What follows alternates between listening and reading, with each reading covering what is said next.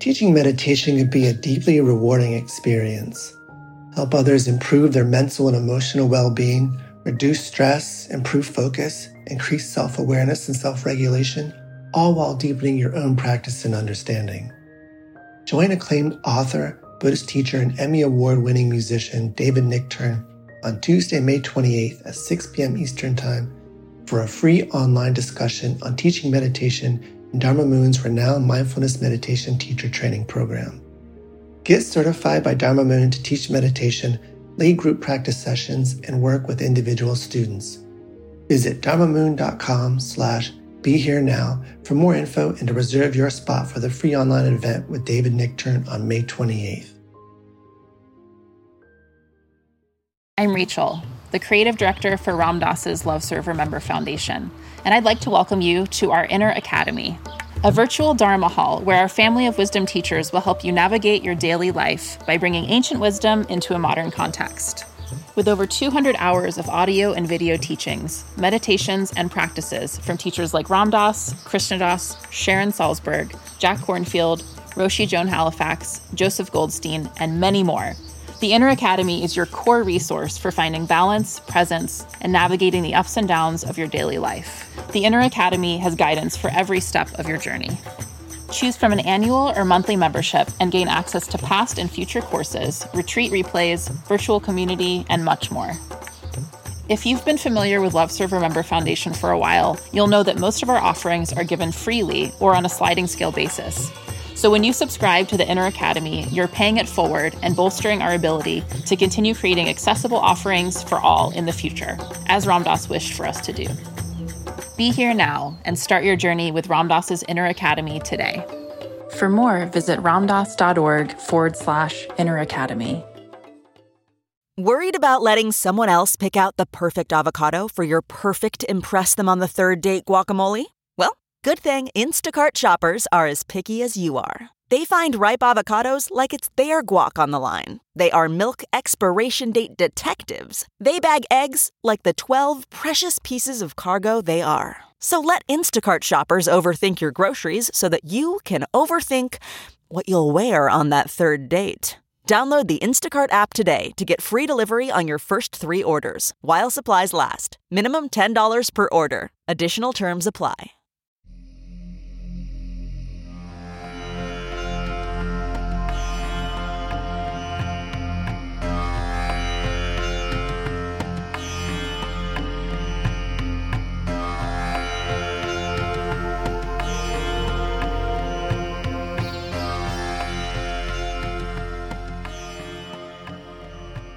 Welcome to the Sharon Salzberg Metta Hour. This podcast is a reflection of our connected lives and is dependent on the generosity of you, our listener. So please go to mindpodnetwork.com/Sharon and either use the donate button or bookmark the Amazon portal, through which we will receive a percentage of whatever you purchase from Amazon, or sign up for a free trial with audible.com. We thank you for your support in allowing Sharon to continue to share her exquisite heart wisdom. Hi everyone, this is Raghu Marcus from MindPod Network, and I'm really happy to be able to be the first person on Sharon Salzberg's podcast series to be able to hang out with her and ask a couple of questions. So I have that privilege, Sharon, and I'm real happy about that. How are you? I'm good. I'm so happy to be talking to you. So there's so much that I'm thinking our listeners on the MindPod Network and your own constituency, so many different things that people might be interested in, but I do know that in a lot of the questions that we get and a lot of the queries we get through the Mind Rolling podcast that I do, and also with Ram Dass and some of our other friends, it really is about, there's a central theme to to the questions, and it's about, it's kind of summed up in, I don't want to join anything in particular. And I'm not, I know about Buddhism, I know about Hinduism, I know about Sufism, but it's just not my proclivity to to join the band, so to speak. But on a day-to-day basis, dealing with all of the vicissitudes of life, and this is a very difficult world that we live in, environmentally, socially, politically, haves and have-nots, and so on. So there's a lot of stressors, and people generally want to, know how to deal with those on a very practical level, I feel. I mean, that's certainly the feedback that we get.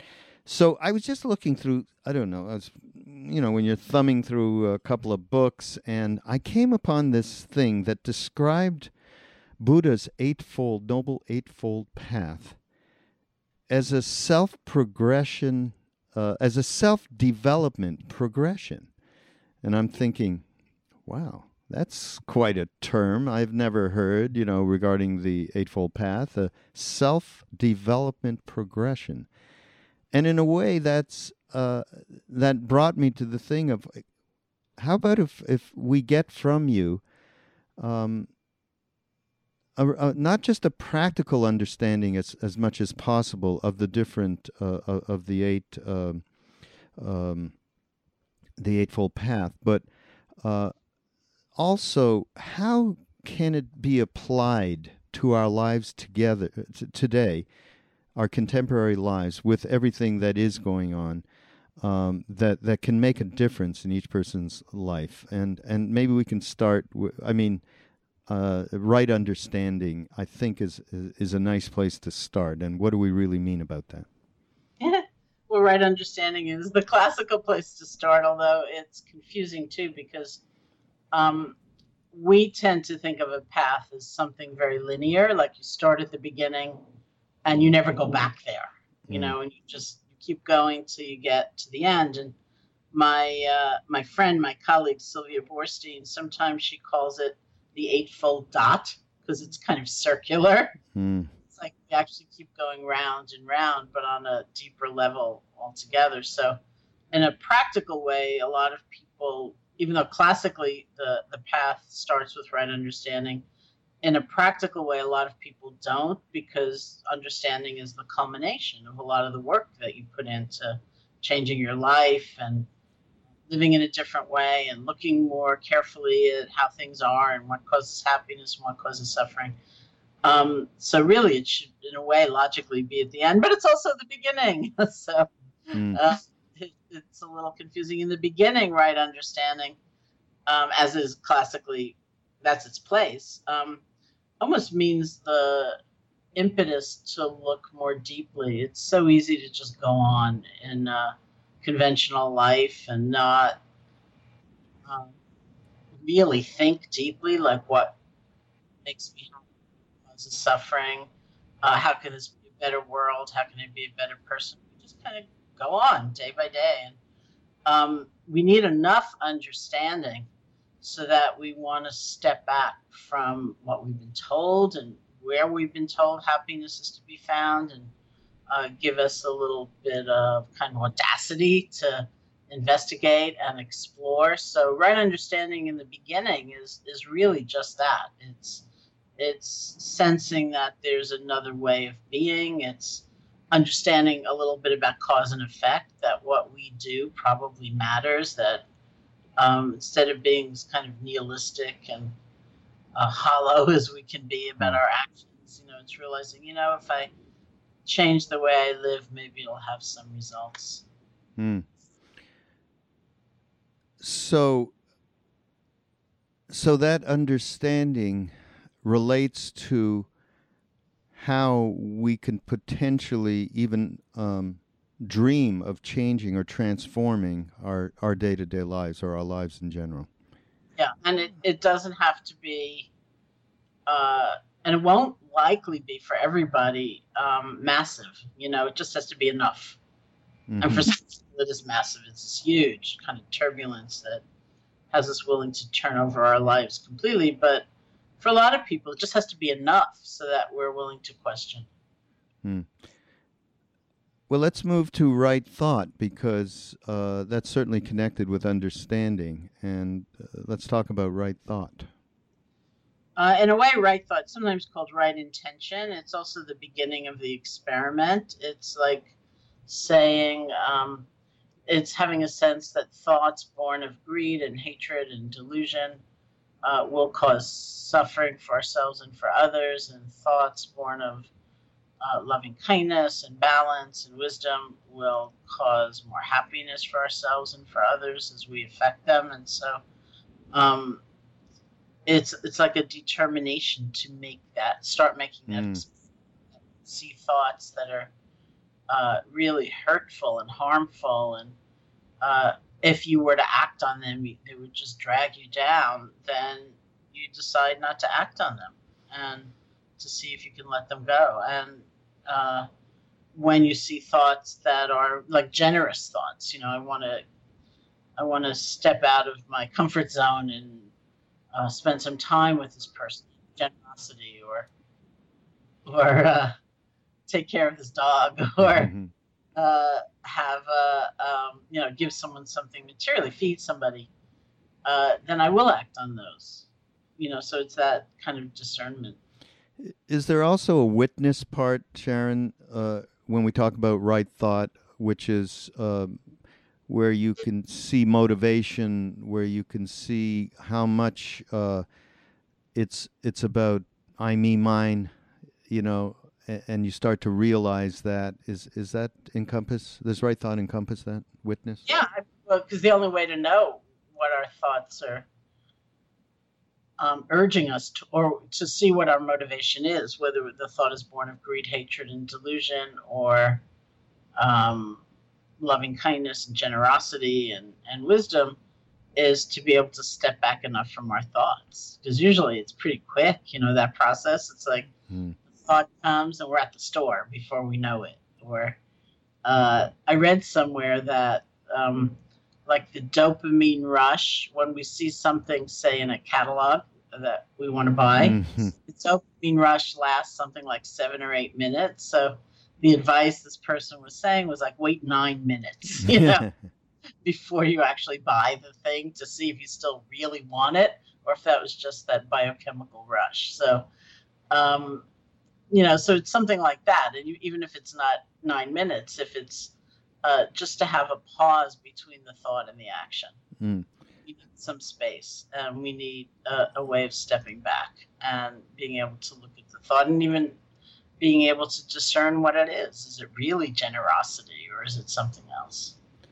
What particular methodology do you usually suggest to people regarding being able to step back or take a moment? I mean, because people you get so caught up in the visceralness of the, especially if it's emotional, or even seeing something in a catalog. What is the step back procedure here? Well, that's a later stage or later aspect of the Eightfold Path, which is right mindfulness. Right. So once we get into that whole kind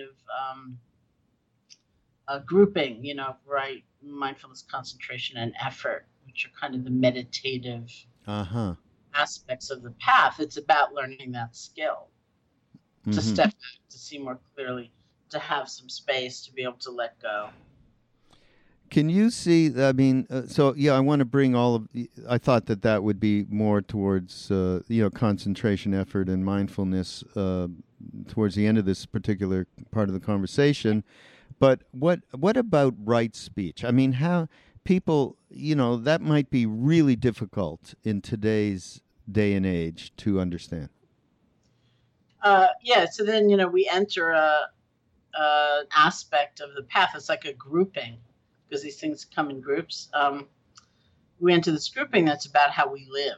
It's actually about our ethics and what we care about and where we're coming from, how we speak to one another, how we behave toward one another, because all of that is considered consequential. It's like our words actually matter. We speak harshly to someone and we don't realize it at the time, but it kind of lingers inside of us. Or I describe it sometimes as that feeling you might get if you say something really nasty about somebody and then 10 seconds later they walk into the room and you think, ooh, it feels horrible. Like, what did they hear and how much did they hear? Yeah. And I'm so horrible. And, we think it feels good at the time. Like, I'm so powerful and I know this thing about this person. But if we really look, it's like, ugh, that feels terrible. And so it's understanding that our words, like our actions, are actually consequential. Unfortunately, they don't just disappear, into some kind of void, which we would sometimes long for. They count, and so it starts with this idea of speech. And I think it is very difficult in our day and age. Right speech encompasses things like not lying and not speaking harshly, not being cruel with our speech, not backbiting, not gossiping. And I think we live in an age, particularly where we're taught that we'll feel better about ourselves if we can only put down others more, if we can demean others and diminish them. And, and it's in the media. It's like you watch a reality TV show and you watch some contestant being dismissed from whatever contest it is. And it's not very nice, usually. It's not like, wow, your efforts were great and we wish you luck. It's like, you don't deserve to live. And, and we just hear that all the time. And I think we incorporate that message. And so, but again, this is, it's like the experiment. It's like saying, it's almost like an act of creativity. I'm so used to living a certain way. I've gotten habituated to speaking a certain way. I'm going to make the experiment. It's not like punishing yourself or being all self-righteous or weird toward others, but it's saying, I want to make this experiment. I don't want to just live in a rut because I'm used to it. I want to be creative. And speech is a powerful way of doing that. Joseph Goldstein once said that, maybe he talked to you about this. He once decided that he was going to do this experiment for like a month or something like that, where he wasn't going to speak about a third party. If he had something to say about somebody, he'd say it to them instead. And he said something like 95% of his speech was eliminated. And, he realized, look at what we usually go around doing. It's just very interesting. Oh my God, that's scary. And I would like to suggest, as part of right speech, I think that also includes tonal quality, because you could say something benign but with a certain tonal quality that will have just as disastrous an effect. And we used to do this when I was I was a program director of a radio station many years ago, and I met Ram Dass, and it was in Montreal, and we had like the FCC, a CRTC it was called, and you could not swear.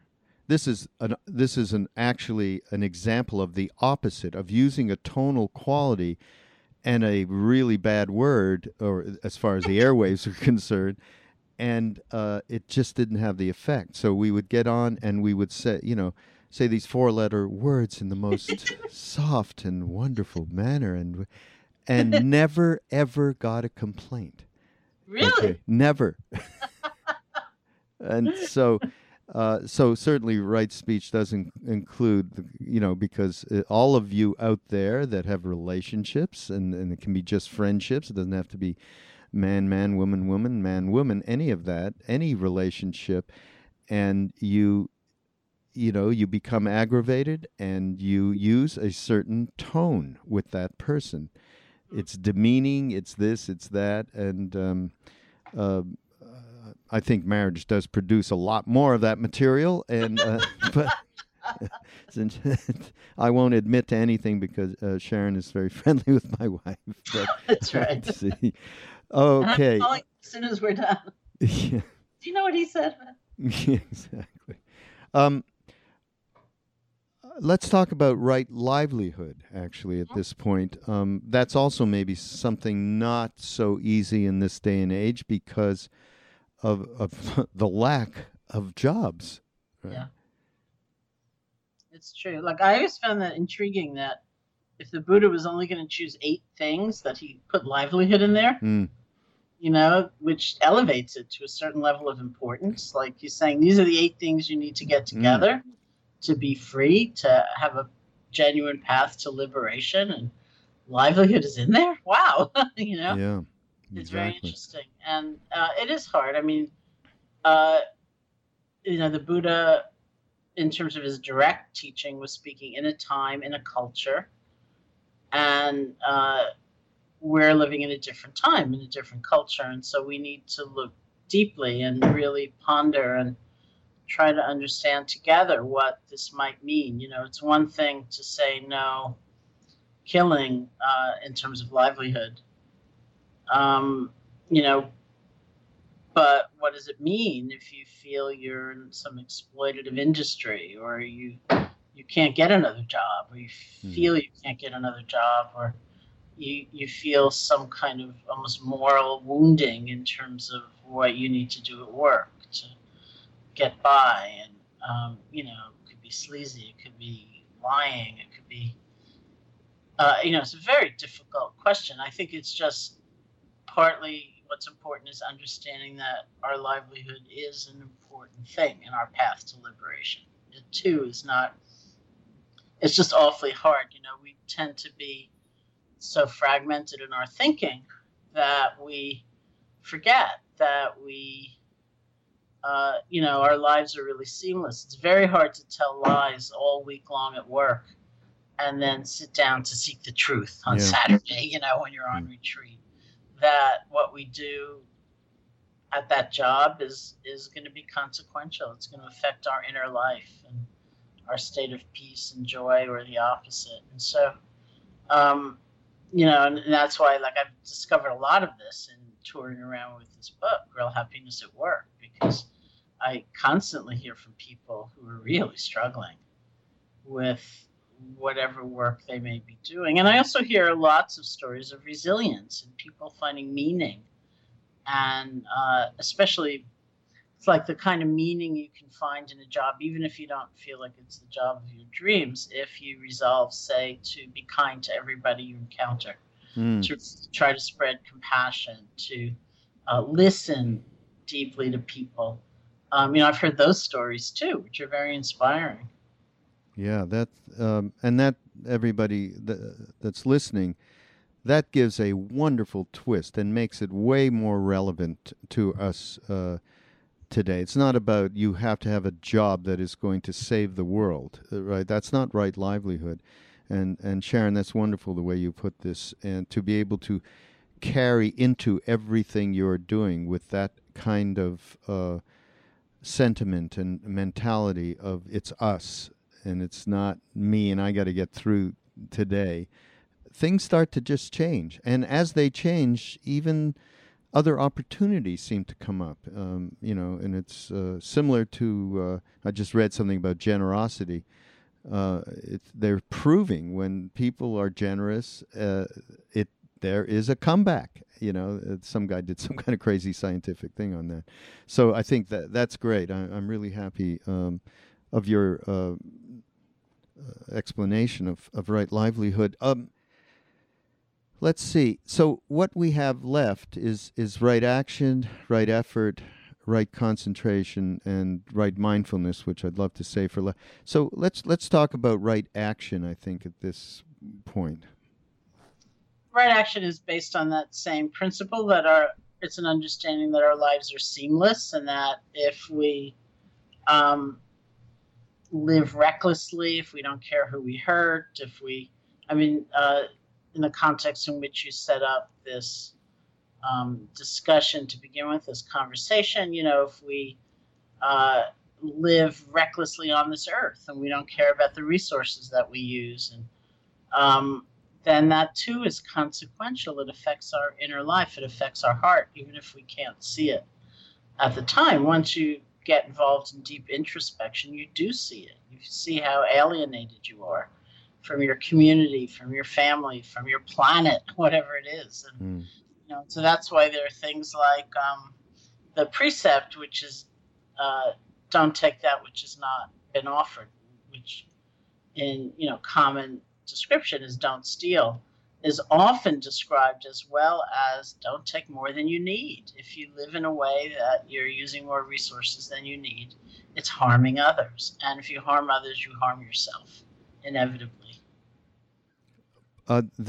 That particular concept of don't take more than what you need, we have, unfortunately, the opposite going on in our culture and in our world.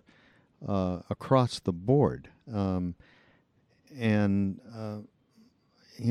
to get into a deep philosophical conversation about it, but my own personal belief around it is that I get right action here is you can only take that internal reaction yourself to understand that we all need to do something about this world that we're in, and certainly not using up more resources. And as I said that, flashed through my head in that moment, Sharon, my car. I just got another car, and it was easy for me to trade in. I had a Jeep, and I traded it in to a newer one, and it was all right in terms of the finances and so on and so forth. And then I remember looking at it, and it had a little sign, and it said Hemi. The engine was a Hemi. Hemi, I think, is a Hemi, because I told Krishna Das, actually, he said, "Oh yeah, that ought to be a big time gas guzzler you got going there." And here it is, and I'm saying this thing. And my awareness level, it's awareness level, it's desire to take the right action in that moment. No, that I'm not thinking about it. I mean, in the big warp and woof of things, nobody's going to give a crap. That I get 17 miles to the gallon instead of 25. Yeah, okay. I try. So now I'm trying. I won't drive it quite as much. That's good compromise. But it's those kinds of things that these are the things we all need to pitch in the smallest ways, and certainly that kind of thinking around right action is absolutely critical in our day and age. So, yeah. Where are we next? What about right concentration? Can we talk about that for a minute? Well, that moves to the grouping that's talking about meditation practice, which is the way that we make these things real. You can have the best will in the world to act in a different way or let go of really harmful, destructive thinking. But unless you're mindful enough to know what you're thinking, or to pause before your action, it's going to stay an ideal. It's not going to be real. And that's the whole point of a path, is that it's real. It's realistic. It's something we can do. It's not something just for the other guy to do. And it's not something we have to defer till we have it all together in some other way. And then we start, it's starting right here.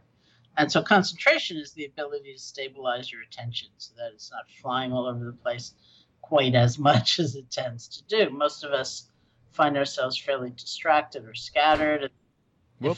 Sorry about that, the wind. And if we can only settle more, get more centered, then that can be the foundation for being more aware. So concentration is a process of gathering our attention so that it is more stable, it's more centered. And I don't know if you'll be seeing tons of people coming to your site, SharonSalzberg.com, because I said there are some tools there to allow people to get training in the practices that you've been, doing and teaching your adult life. So certainly take advantage of that, everybody. So then we go to this is the big issue, Sharon. Right effort. Mm-hmm. Okay. Now I'm just gonna a little anecdote here, but basically, Sharon's tradition is Theravadan Buddhism, but Sharon also takes advantage of Tibetan Buddhism, and even deigns to hang out with us sloppy bhaktis, actually, and teaches with Krishnadas all the time. And we, our Maharaji Neem Karoli Baba, who is, as some of you may know through our other podcast, is Ram Dass's guru and my guru, Krishnadas's, and is close to Sharon as well.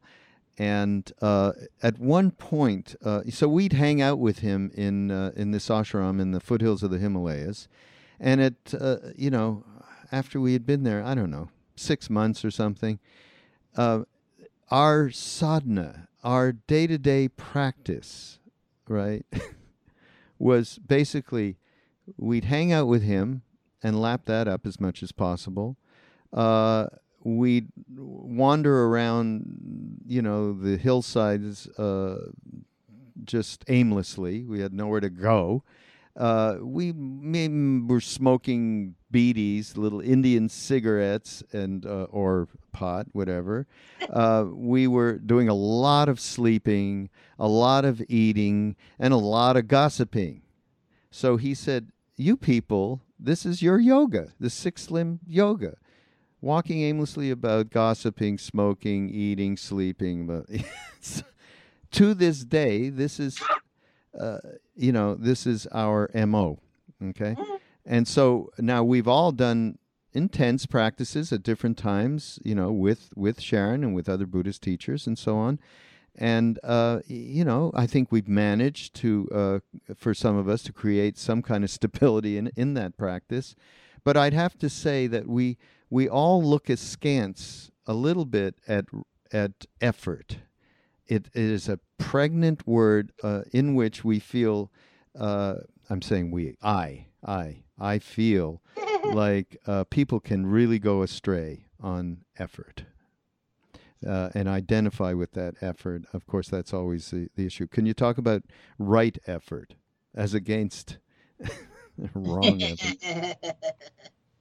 Well, I think certainly people can go astray with effort, and they can go astray probably with the lack of effort too, right? Mm. And people can get into straining and hating their current experience and trying to overcome it and be somewhere else, which would not be right effort. On the other hand, I think there's a difference between effort. There's a difference between effort and method. You can have a lot of practices that aren't clearly a method, although secretly I think they are. And yet it takes some effort. I mean, you people were there in India. Wasn't that comfortable? I was there too. You'd given up a lot. We'd given up a lot to be there in terms of the material comforts we were used to.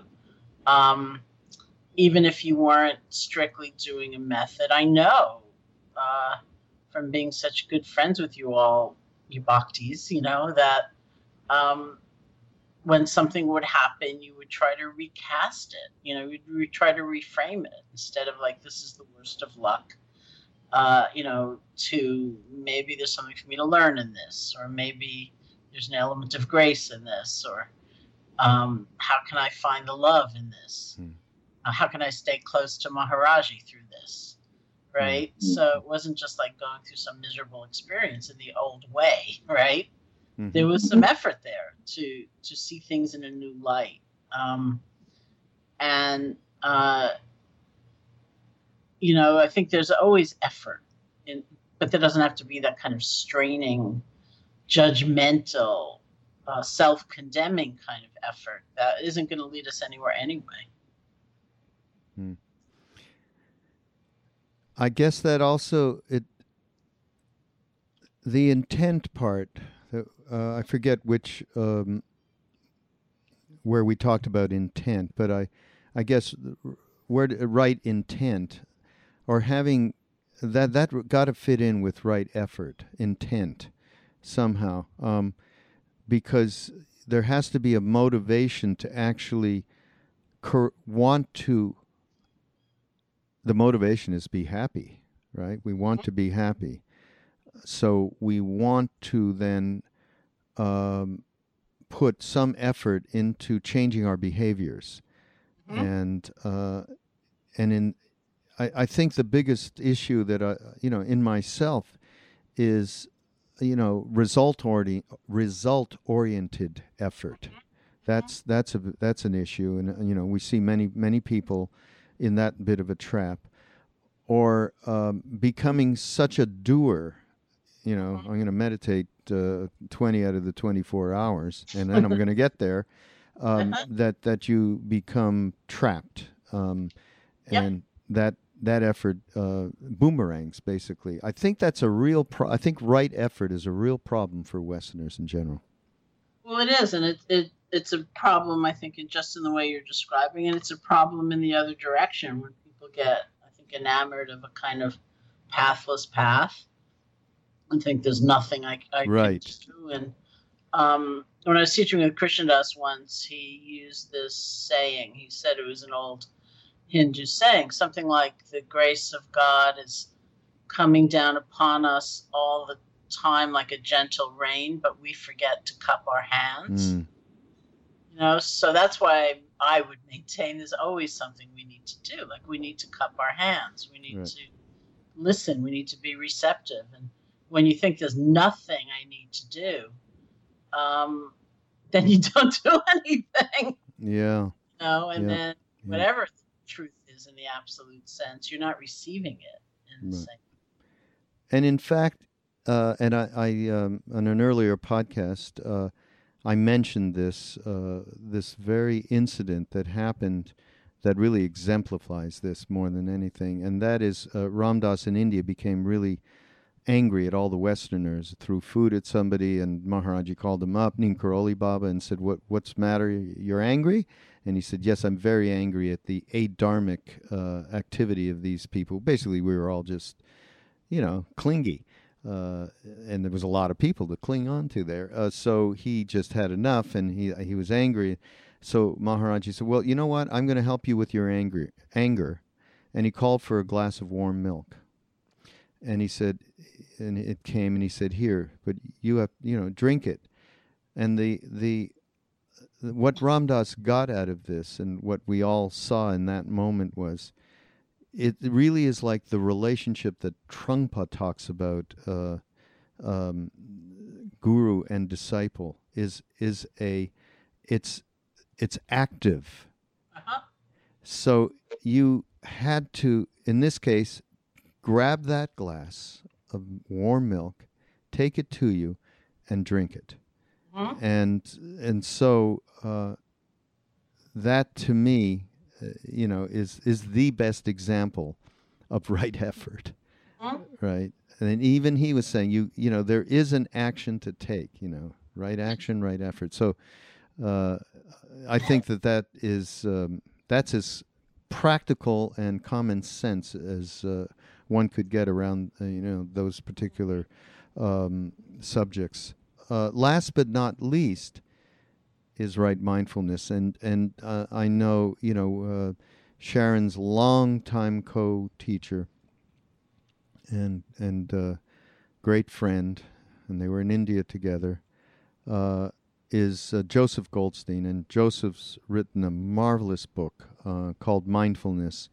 That is, to me, the definitive. I have a lot of problems with mindfulness, the term that has become almost pop culture, wouldn't you say? It's just, it's amazing.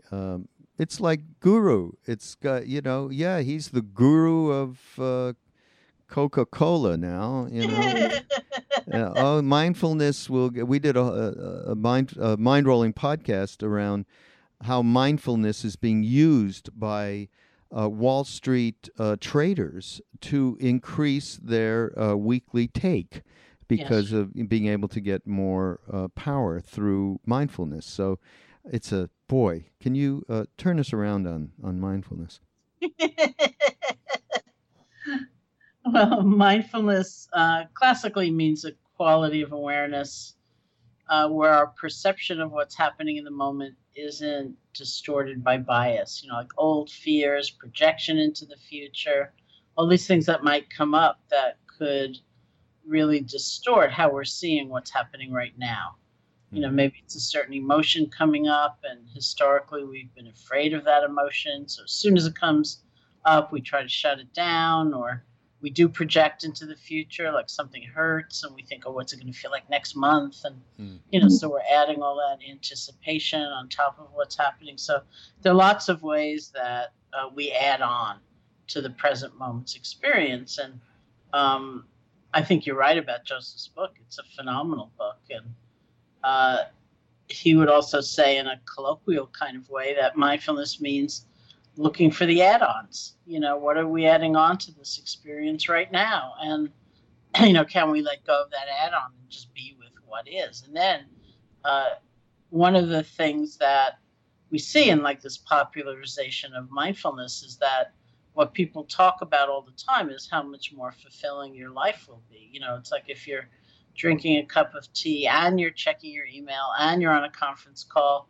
at the same time, it's not a very fulfilling cup of tea. Whereas if you just drink the cup of tea and you feel the warmth of the teacup and you smell the tea and you taste the tea, it'll be much more fulfilling. So that is really true. But it's like classically, that's almost like a secondary benefit of mindfulness. Mindfulness was really designed so we could have insight or understanding. It's like if you're not fighting your experience all the time, and you're also not sucked into it all the time, then you can learn. You can keep learning about your emotional life, about cause and effect, about our connection, all of us to one another, how, we really share so much more than we might have thought, and how much we need one another in this interdependent universe, and how much everything's changing all the time, and how when we cling, it's a little like banging your head against the wall, because nothing is ever going to stay the same, and no one is ever going to stay the same. And so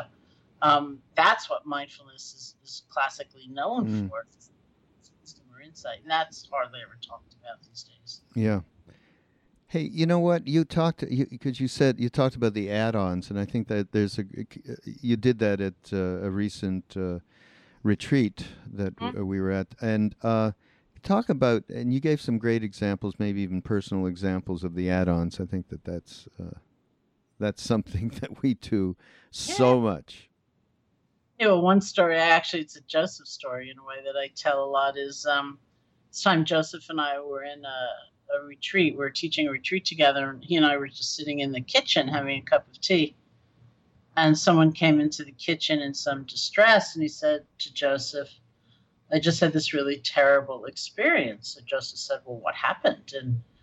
And he said, I felt all of this tension in my jaw, and I realized what an incredibly uptight person I am, and how I always have been and I always will be. And Joseph said, you mean you felt a lot of tension in your jaw? And he said, yes, and I've never been able to get close to people, and it's never going to change. And Joseph said, you mean you felt a lot of tension in your jaw? And it was really funny for me, like watching them go back and forth and back and forth. And finally, Joseph said something to him like, why are you adding a miserable self-image to a painful experience? It's like painful enough to feel all that tension in your jaw. But on top of that, we have, I'm going to be alone for the rest of my life, or something like that. And so it's an enormous thing to be able to make that distinction between what's actually happening and everything we're adding onto it, and to be able to loosen the grip of all of those add-ons and to see more directly, oh, this is what's happening right now. And the bottom line is, folks, the Eightfold Path will lead us to, at the very least, a way more real.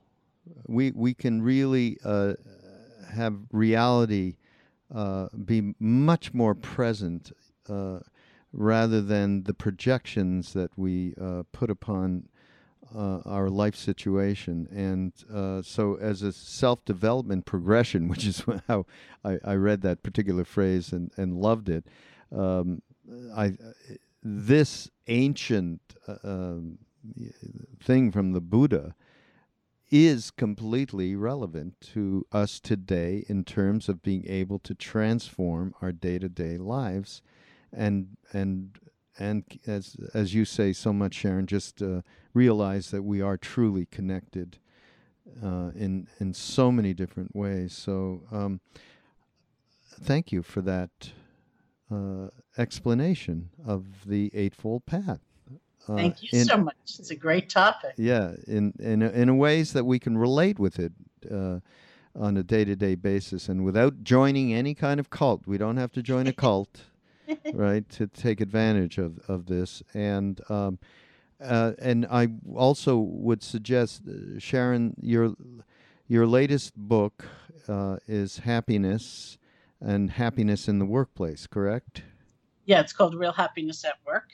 And it follows Real Happiness, which was an early book. Yeah. So everybody, go. Here's where you go, and you'll help out supporting Sharon Salzberg Meta Hour, which is the name of the podcast. And you'll go to mindpodnetwork.com/Sharon, and when you go there, you'll see a link to Amazon, and you can go ahead and buy Sharon's books there. And when you do that, a small portion will then go into the big piggy bank, which everyone will share. That's part of the network. And Sharon, we have to do this again. Okay, Please. This is fun. This is great for me. What an opportunity to share with you and to share with everybody out there that's listening. So I thank you, and we will see you next week. Sharon, the podcast, by the way, is a pretty regular basis, and a lot of them will be derived from different talks that Sharon has given. And then we'll have these sort of more extemporaneous kind of hangouts, which we'll do as well. So thank you, everybody, and see you next week. Thank you for listening to the Sharon Salzberg Meta Hour. We really do appreciate your support and hope you will continue that support by going to mindpodnetwork.com/Sharon and clicking on the donate button, or by using our Amazon.com portal for all of your purchases. Namaste.